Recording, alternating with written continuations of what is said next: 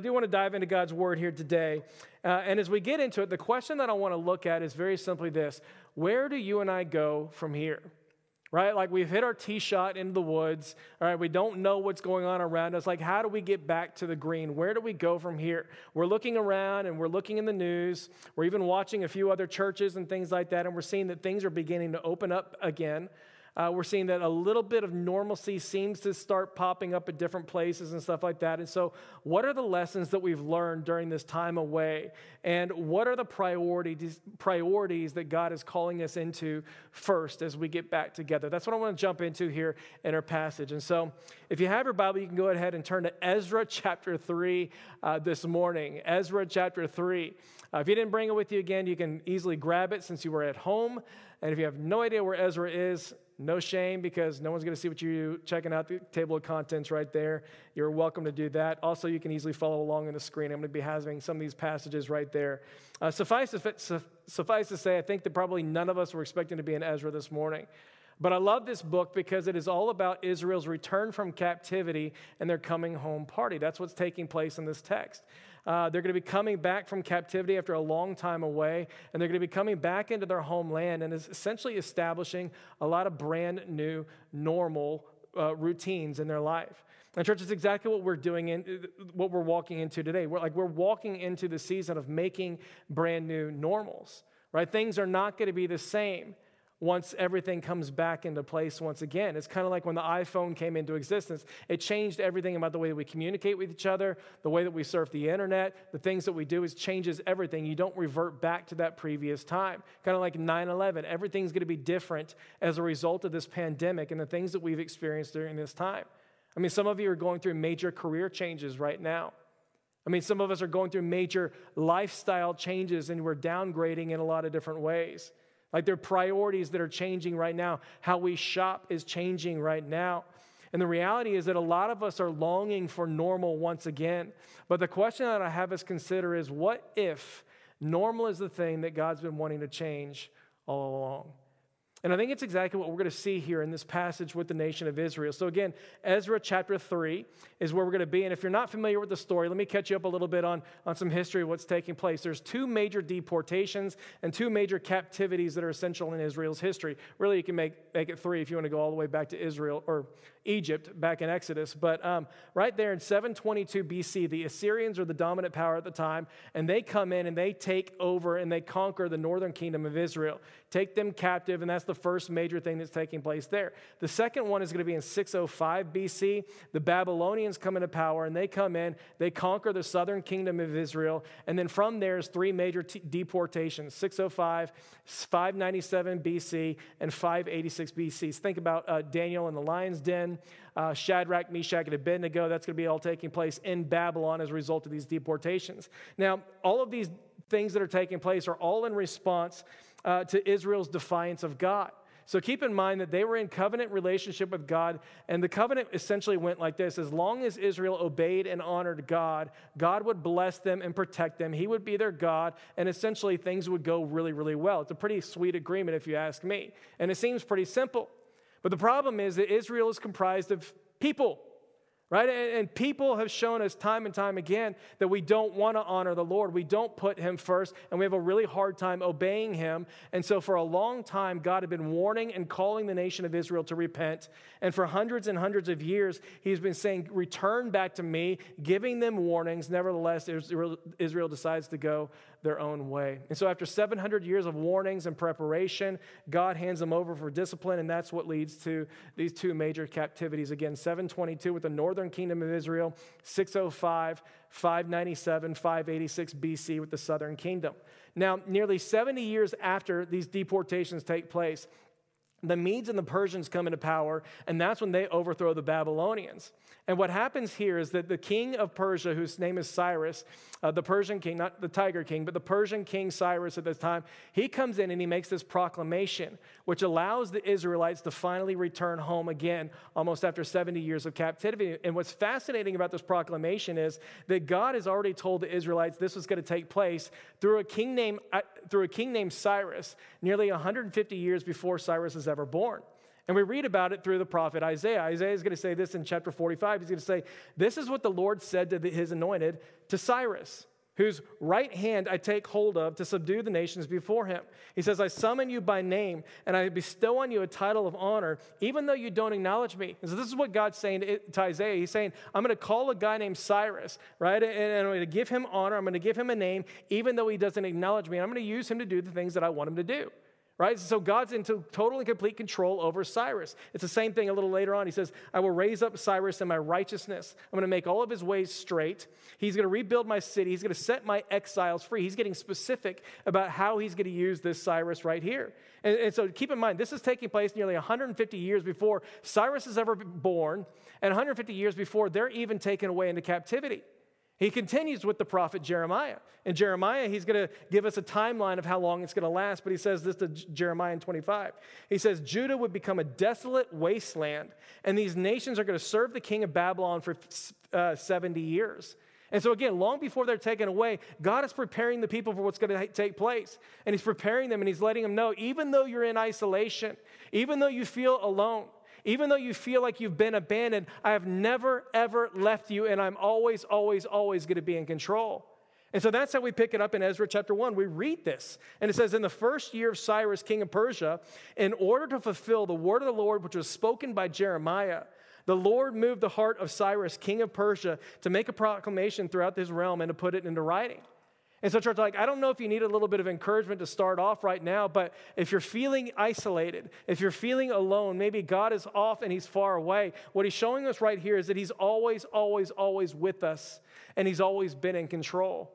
Even in isolation, even in the middle of pandemic, even in the middle of sickness and whatever it is that you may be going through, he is with you always, and he is always in control. And so that's how we pick it up in chapter 3. In chapter 3, the proclamation has been made, and now it's time for the Israelites to come home. And what I want you to see are the priorities that God has given to them and the things that they've learned, really the priorities that they establish as they reestablish life again and their new normals here in their hometown. So here's what it says in chapter 3, verse 1. It says, when the 7th month came and the Israelites had settled in their towns, the people assembled together as one in Jerusalem. Then Joshua, son of Josedek, and his fellow priests, and Zerubbabel, son of Shealtiel, and his associates, they began to rebuild the altar of God in order to sacrifice burnt offerings on it in accordance with what is written in the law of Moses, the man of God. Despite their fear, the people around them, and I love this because you got to understand when they're returning home, they're not returning home to an empty land. They're not returning home to friends and family, right? They're returning home to people who are hostile towards them, people who hated the Jews, did not want them to be there, did not think they should be there. That's who they're returning to. And so it says, despite their fear, they continue to build this altar on its foundation, and they sacrificed burnt offerings on it to the Lord, both in the morning and the evening sacrifices. And so there's two priorities I want to draw your attention to as we really think about rebuilding our normal today. The first is this unified commitment to one another, right? It's this unified commitment to the gathering right here. And the second is this. It's a unified commitment to authentic worship. That's exactly what we're going to see here in this passage. I mean, first thing they do when they get back to Israel and they settle in their towns is they assemble together as one in Jerusalem. That's what they do. They say, we need to come together. We need to be unified in this entire thing. Second thing they do is they reestablish the altars of worship. And so, church, what I want you to see from the very beginning is that this is not normal. This is not what had become normal in the nation of Israel. Like normal was individualism. Normal was idolatry.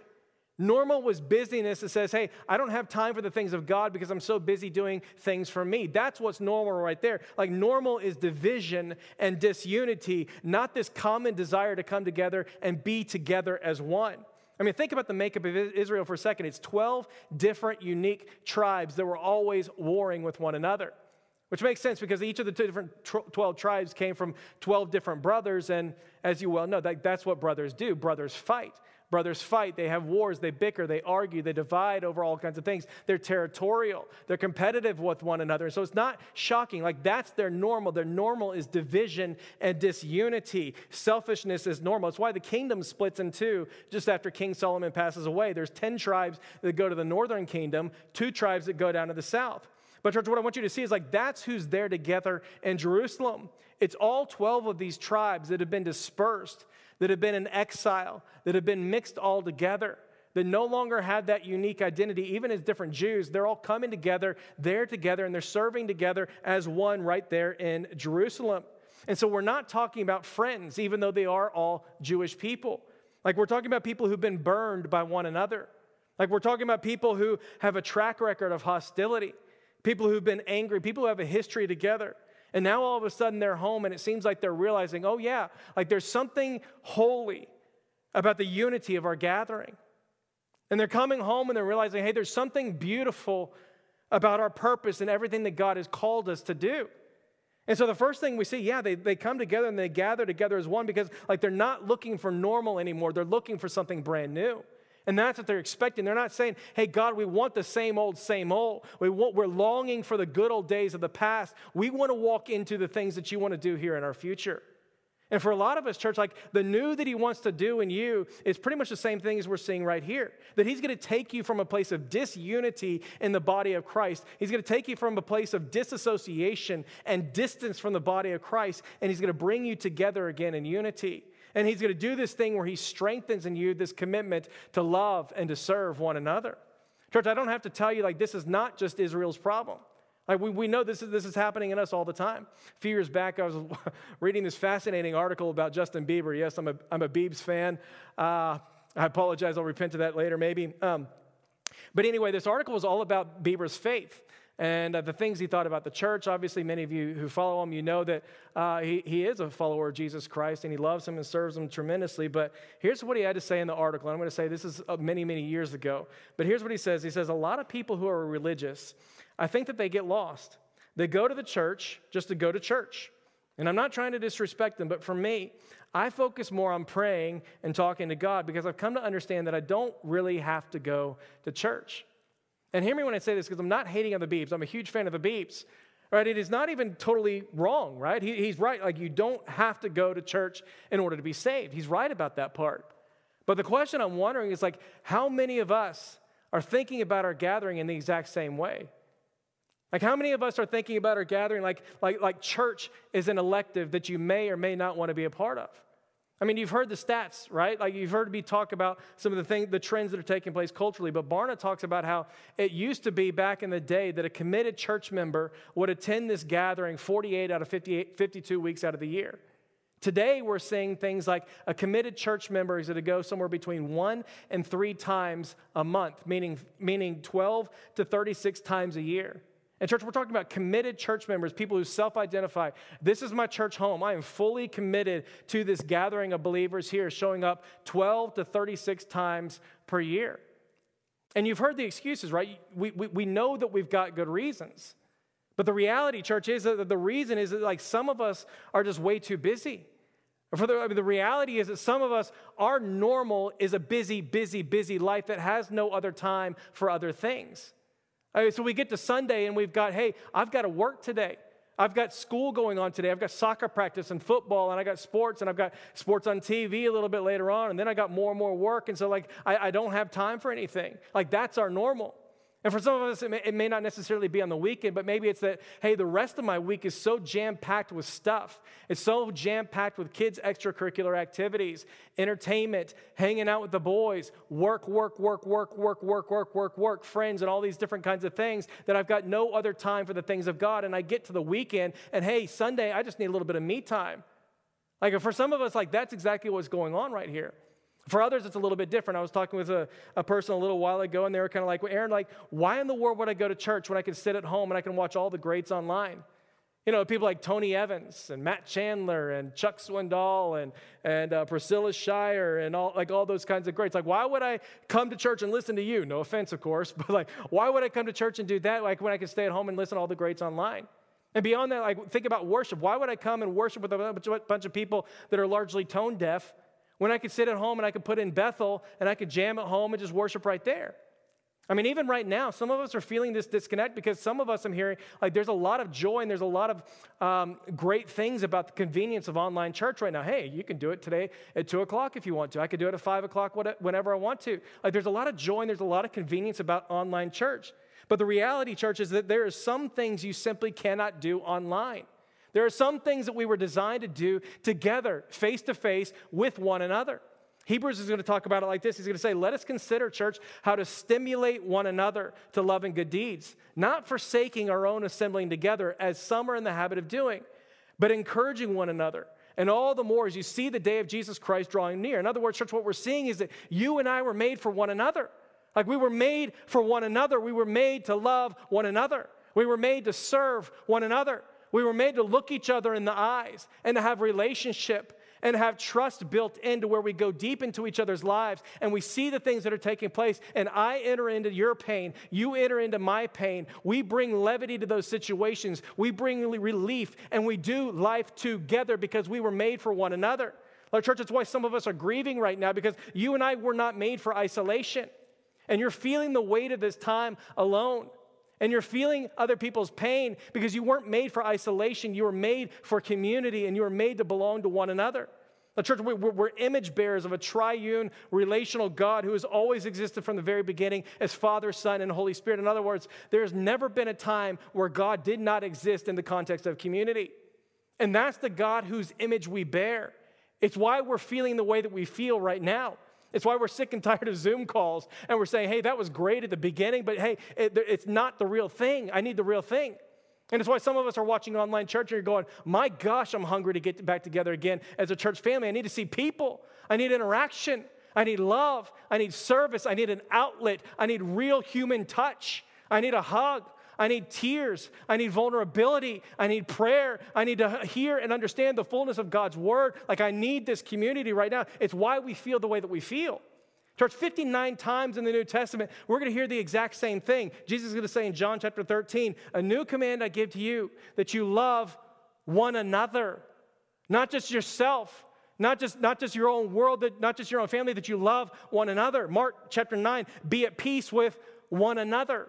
Wash one another's feet. John 13, Romans 12, be devoted to one another in brotherly love. Romans 12:10, honor one another above yourselves. Romans 12:16, live in harmony with one another.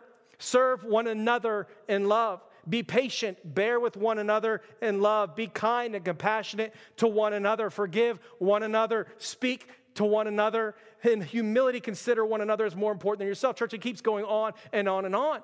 It's why John Wesley once said, the Bible knows nothing of solitary, independent religion. You can look for it, it's just not there.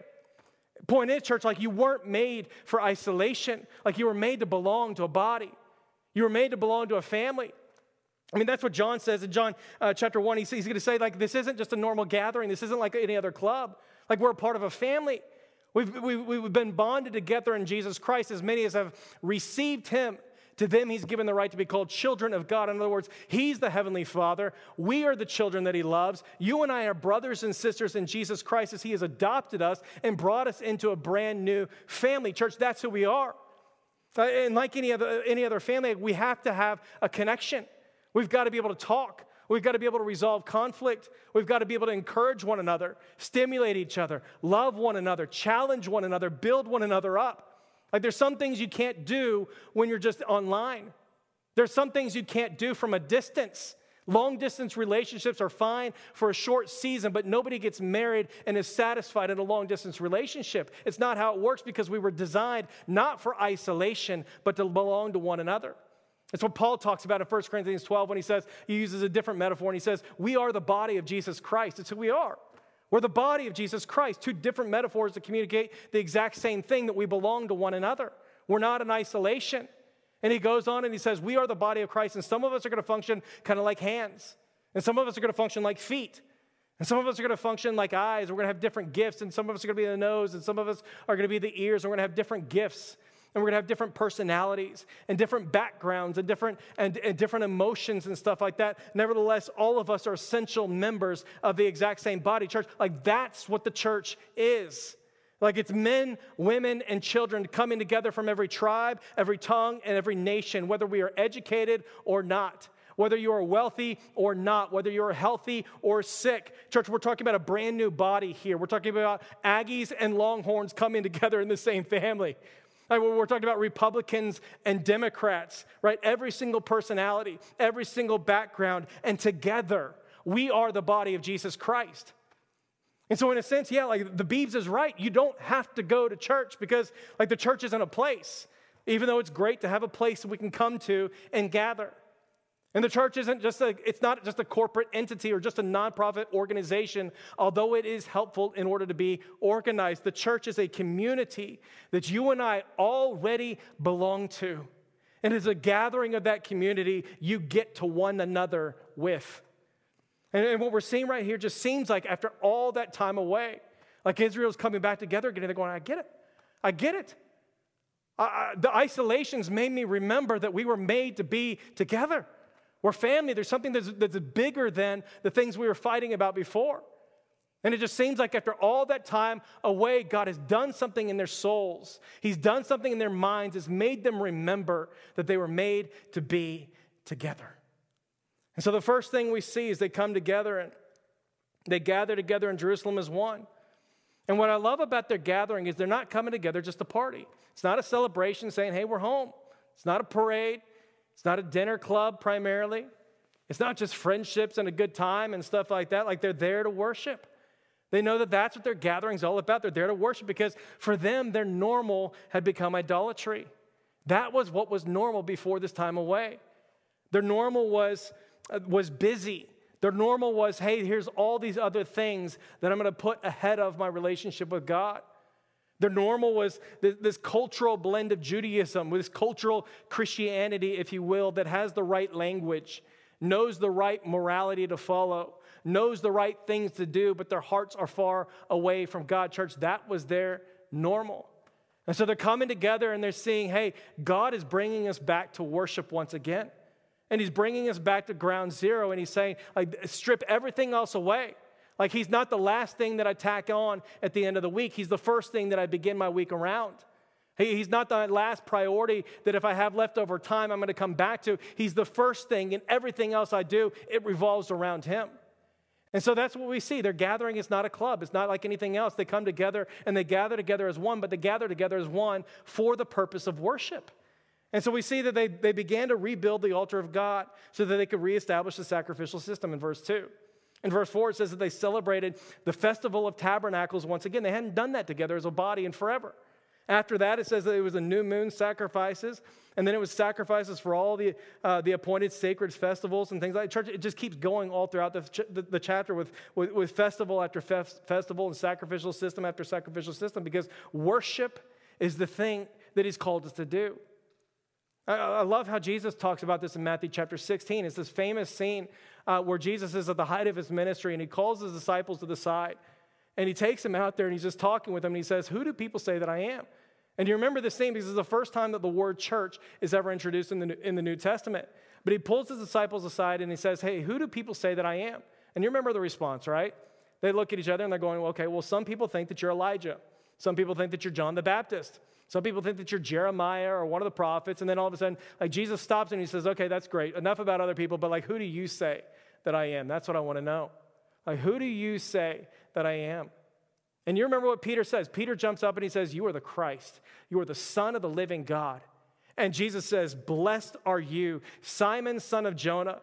For this was not revealed to you by flesh and blood, but by my Father in heaven. And I tell you that you are Peter, and upon this rock, meaning this confession that Jesus is the Christ, the Son of the living God, not, yes, it is a play on words because Peter's name does literally mean rock. However, based on this confession that Jesus is the Christ, the Son of the living God, he says, on this rock I will build my church.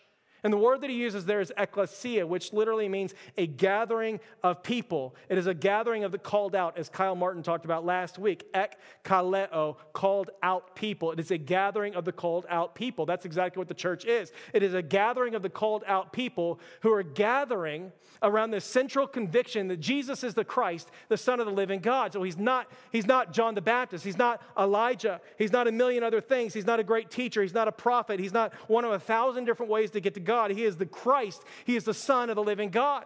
And here it is, church. It says, when the people of God gather together to worship under that one common conviction, look what he says next. He says, the gates of hell will not be able to prevail. In other words, church, like the enemy is defeated when we gather together to worship.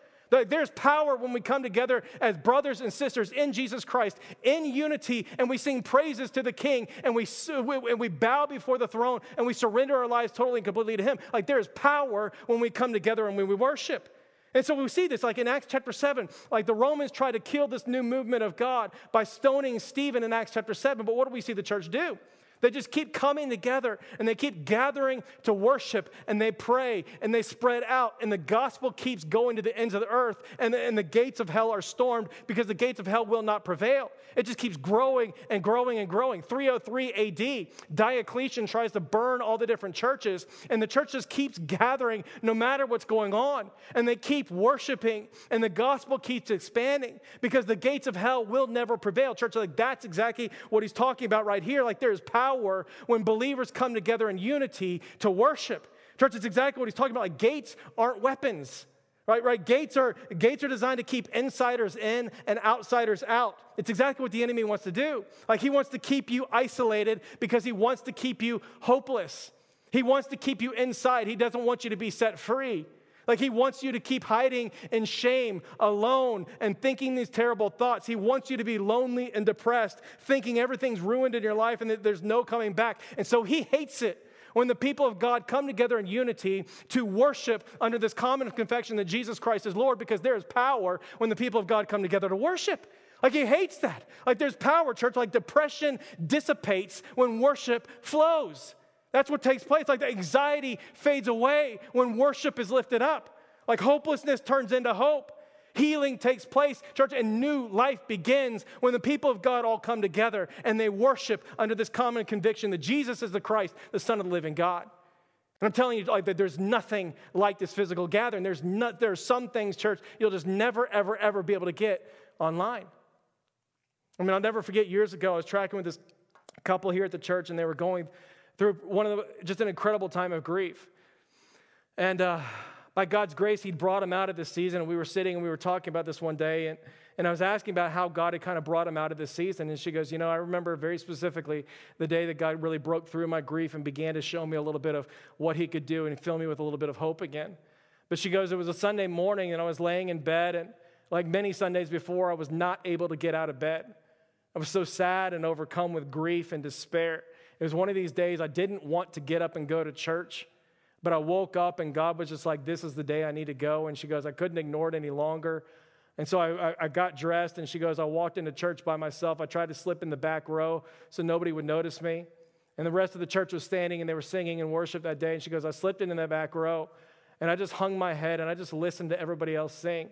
And she goes, Aaron, I don't know how to explain what happened except to say that God met me in the singing of the gathering of people around me as they were worshiping Him. I was able to enter into worship. And she goes, I very specifically remember the song that we were singing. It was a song called Faithful. And the lyrics are beautiful. You may remember this song. I'm not going to sing it for you. I apologize there. But it simply says this. It says, faithful. You're always faithful. True. You're always true. You'll never leave me. You're always with me. You're good. You're good. You're good. And there's this section in the song where it just simply says, the weeping endures for the night. Your joy comes in the morning. The sorrow may last for a time, God. Your joy comes in the morning. And she goes, I don't know how to explain it, but I'm just sitting there and I'm listening to the people around me singing this thing. And that's when the Holy Spirit gave me hope that even though my weeping endures for a night, that there's joy coming in the morning. And she goes, I'm sitting there and I'm listening, and it just built me up. And finally, I was able to stand on my own 2 feet, and I began singing along with the rest of the church. And that's when God met me there in the singing. Church, I'm telling you, like, there's power when the gathering of people come together under this common conviction that Jesus is the Christ, the Son of the living God, and they come together to worship. There's power when we do that. And you need to understand, like, I'm not just talking about singing, because worship is so much more than just singing. You got to understand, like, we're talking about, like, everything that we do in worship and in surrender to the Lord Jesus Christ. When we do all of those things in service to the Lord Jesus Christ and in service to one another, like, there's power when we do those things. Like, when you do greeting as an act of worship, like, it's not arbitrary. Church, you got to understand, like, you are storming the gates of hell every single time you open up that door and you welcome somebody in the name of Jesus Christ. So, and you're letting them know that every single man, woman, and child that walks in this place is welcome. Like, this is a place of grace. Like, you are storming the gates of hell every time you do that. Church, it's not arbitrary. I remember getting this note from somebody who became a member here at DBC. And she goes, I didn't know if DBC would be my church home, but as soon as I walked up to the front and I saw Ray and Ricky Stroop, holding open those doors, giant smile on their face, and they took the time to talk to me and to introduce me to other people in our church, I knew that this would become my church home. I'm telling you, like, there's nothing arbitrary about any of our worship. Like, it's the same thing when you're volunteering in the children's ministry. Church, like when you do children's ministry, as an act of worship to the Lord Jesus Christ, like there's nothing arbitrary about what you're doing. You're not just changing diapers and playing games and doing skits and things like that. You're storming the gates of hell by investing in the next generation. Church, how many of us came to faith at a young age? I'm thinking of all the different people that God used in my life every single year, all throughout elementary, preschool, junior high, high school, that God used in my life to shape me and to know and to love the Lord Jesus Christ, to be that person that I am today. Church, so there's nothing arbitrary when you do what you do as a sacrificial offering of worship to the Lord Jesus Christ. There's power in it all. And it's the same thing in ABFs and Bible fellowships and Bible studies and in life groups, church. Like when you come to those things and you come to the Word of God, not in a desire to know more things and to be smarter than the person next to you, but it's an act of worship that says, God, I want to know who you are and I want to surrender myself to you. You come and you engage in this community in a life-giving way that breathes life and hope and truth into the people around you. And you are storming the gates of hell by doing those things. And at the exact same time, He is filling you up with power and victory in your life. Church, I'm telling you, like everything we do is to that end here in this gathering, like hospitality, mercy, serving, generosity, evangelism, leadership, prayer, like everything we do is to that end. And when we do what we do as an expression of worship and for the good of another, what Jesus is saying right here is that the gates of hell will not prevail. And so, church, like that's what I'm praying for. Like I'm not praying for normal to return. I'm praying for God to do something brand new. We don't need normal. We don't need more busy. We don't need idolatry. We don't need boredom and more entertainment. We don't need more consumerism and more materialism and more gluttony. We need God to come and do something brand new inside of our midst. And so I'm not praying for normal and I'm not hoping for normal. I'm hoping and praying, God, would you come and do something brand new in me? And would you come and do something brand new in this church? And God, would you come and do something brand new in this community? This past week, I found these old prayer cards from 2015. And I think it was the fourth week that I was here at the church, and I asked the church to pray as we were talking about the power of the Holy Spirit, and we were dreaming a little bit about what God may do here at Dallas Bible over years together. And I asked people to write out this prayer and these hopes and dreams of what God may do in that time. And I found this stack this past week, and I wanted to share some of these prayers with you because, again, just to remind you, like this is the heartbeat of the church. This is what you're longing for God to do. This is what we've been praying for consistently for the past 4 or 5 years together. And so for some of you to understand, like this is what's going on. But this one person wrote it and simply said this: I'm praying that God would move at Dallas Bible by making it a welcoming place for broken people to come and to find healing. I pray that DBC would be welcoming, and they'd be welcoming people that have their shortcomings and people who are broken, that we would be a safe place to help people heal through the power of the Holy Spirit with grace and truth. Another person wrote, God, I pray that we would become a body with true compassion for the community that's around us. I love that prayer, that we would be a body with true compassion for the community around us, that we'd be a safe place to be real and repent, and that we'd be able to rejoice again in our wholeness, and that the gospel would go forward in power. Another person wrote, God, would this be an authentic place? Not just that we'd look spiritual, but we would be a place where it's okay to be broken and hurt, and so that the body can come alongside of us and minister in grace and in healing. Another person wrote, I do pray for unity, and I pray that He would demolish cliques and that He would make DBC a place where people are welcome once again. I pray for the youth to grow into strong and godly leaders and to be a church that accepts everybody and doesn't just judge them and cast them aside. I'm reading these different prayer requests, and I'm realizing, God, you've been faithful. You've been faithful. So many of these things I've been seeing, like even in the past number of years, we've been seeing God do this incredible thing in this church body. I mean, so many of these prayer requests are about students and the kids ministry and the youth ministry and things like that. And I'll just tell you, like 4 years ago, we had about 75 kids coming here on a weekly basis. And recently we had somewhere around 400 kids coming here. Church, like God is doing a thing. We've had more baptisms and kids coming to faith than ever before. Like God is doing a work over here. And it's because people are gathering together in worship under this one common conviction that Jesus is the Christ, the Son of the living God. And they're coming together in this gathering with a desire to love and to serve one another. It's not about consumerism. It's not about here's what I can get. It's not about just me. It's not about what I can take just online and stuff like that. It's about what can I give, all for the praise and for the glory of God. Like I'm reading all these different prayer requests and things like, hey, praying for our community, that we would be a church that has compassion and loves the lost and loves the poor, loves the oppressed, loves those who are in need. And I'm thinking even just yesterday, church, like your outpouring of generosity in the time of this pandemic has been exceptional. It has been absolutely exceptional, and I praise God for what he's doing through so many of you.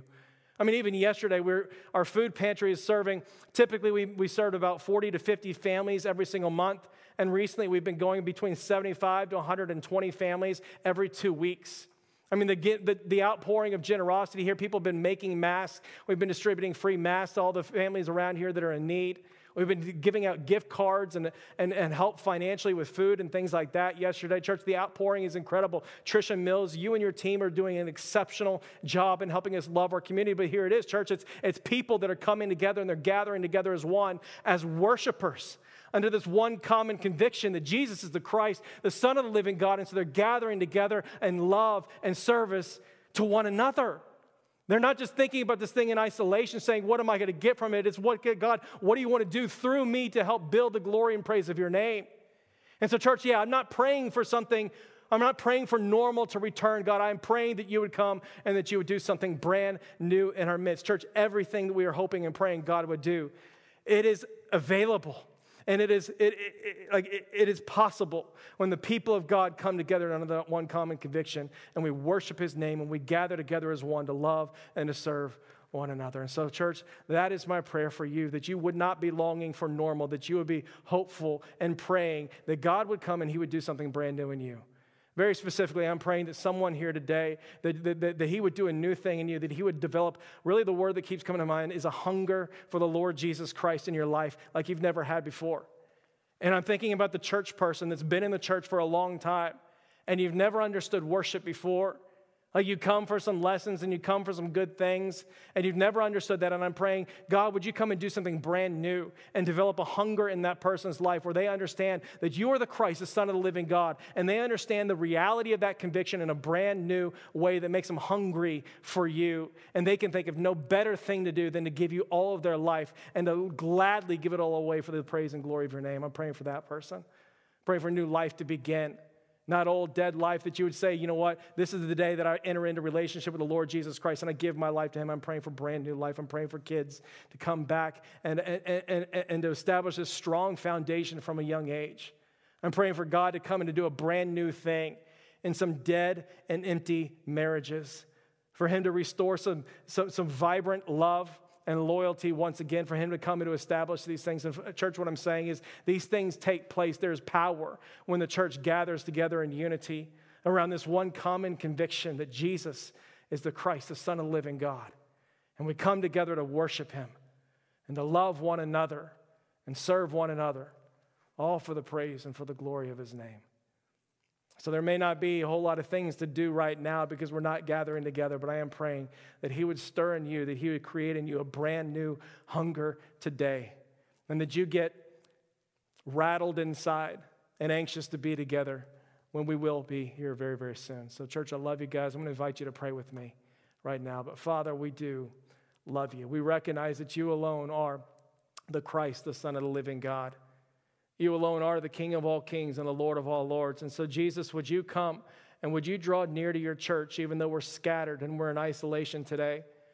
Father, would you draw near to the person that's feeling lonely and unseen right now?